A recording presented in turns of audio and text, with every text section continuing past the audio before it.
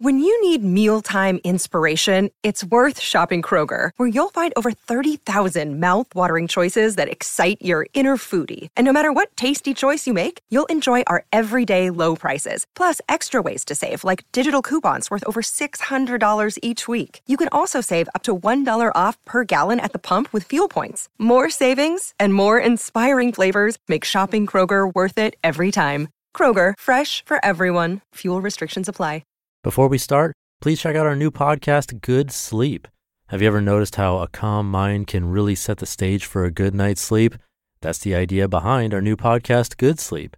Greg, our host from Optimal Relationships Daily, is here to help ease you into a peaceful night's rest with some positive affirmations. And these affirmations aren't just comforting, they can help ease anxiety and nurture positive thoughts, setting you up for true good sleep.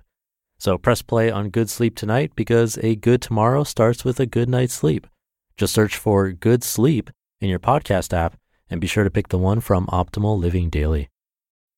This is Optimal Living Daily episode 2269, Thinking Ourselves Right, The Good and Bad Sides of Self-Justification, Part 1, by Helene Massicotte of freetopursue.com. And I'm Justin Malik. And today I have a bit of a longer post. I'll read the first half today and then finish the rest for you tomorrow. So with that, let's get right to part 1 and start optimizing your life.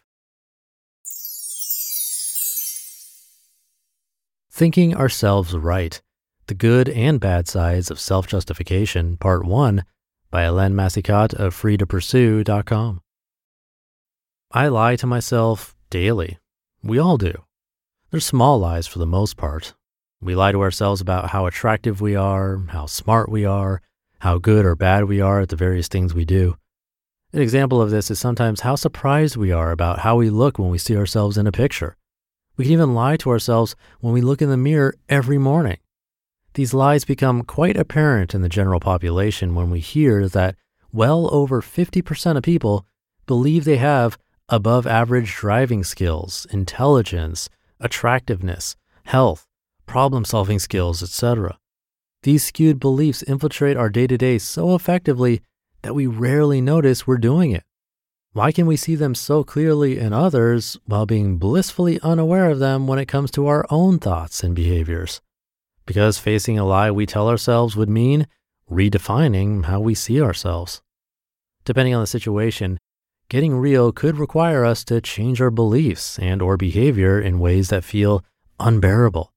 We would have to reevaluate ourselves in ways that are less than flattering: perpetrator, liar, thief, assailant, lazy, dumb, bigot, ugly, weak, corrupt, bully, undependable, wrong, selfish, greedy, glutton, substance abuser, victim, criminal, cheater.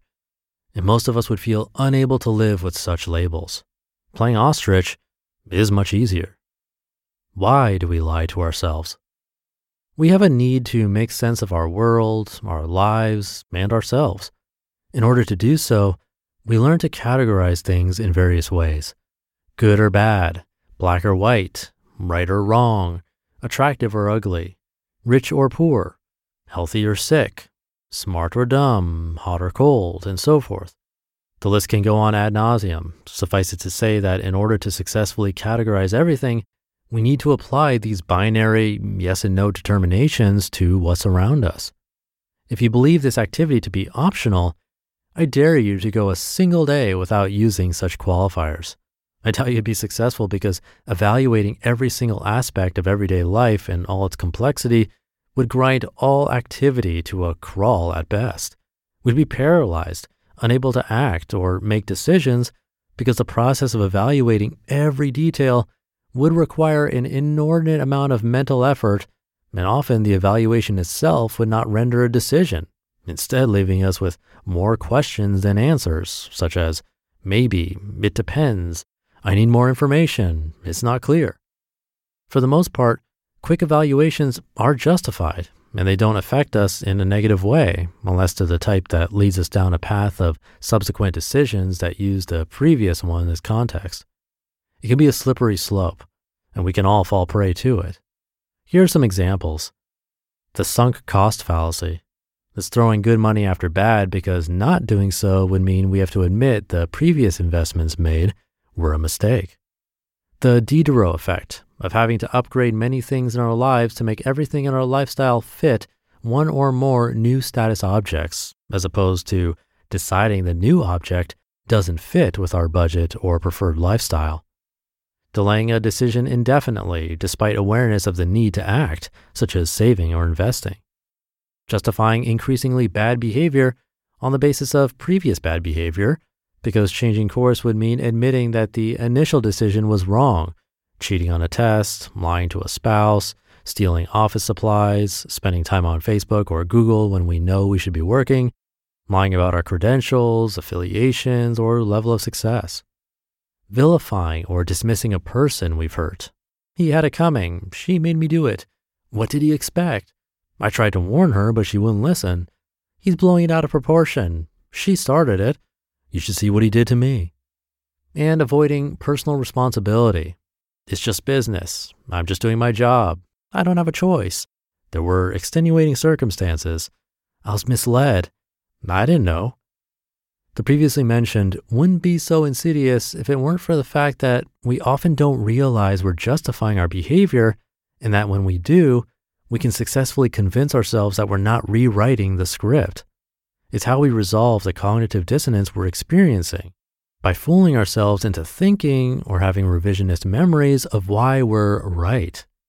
What's more, the higher the stakes, our expected level of expertise, authority, responsibility, or the consequences we might face, the more we need to get entrenched in the belief that what we're doing or have done is right and proper, which means we're less likely to admit we've made a mistake. Scary stuff. The upside of kidding ourselves. Hear that on tomorrow's episode. You just listened to part 1 of the post titled, Thinking Ourselves Right, The Good and Bad Sides of Self-Justification by Helene Massicotte of FreeToPursue.com. And thank you to Helene. I'll finish the rest for you in tomorrow's episode, which, judging by how we ended this one, sounds like we'll hear the more positive side of kidding ourselves. So with that, thank you for being here, listening every day, including the weekends, and I'll be back tomorrow to finish up this post, where optimal life awaits.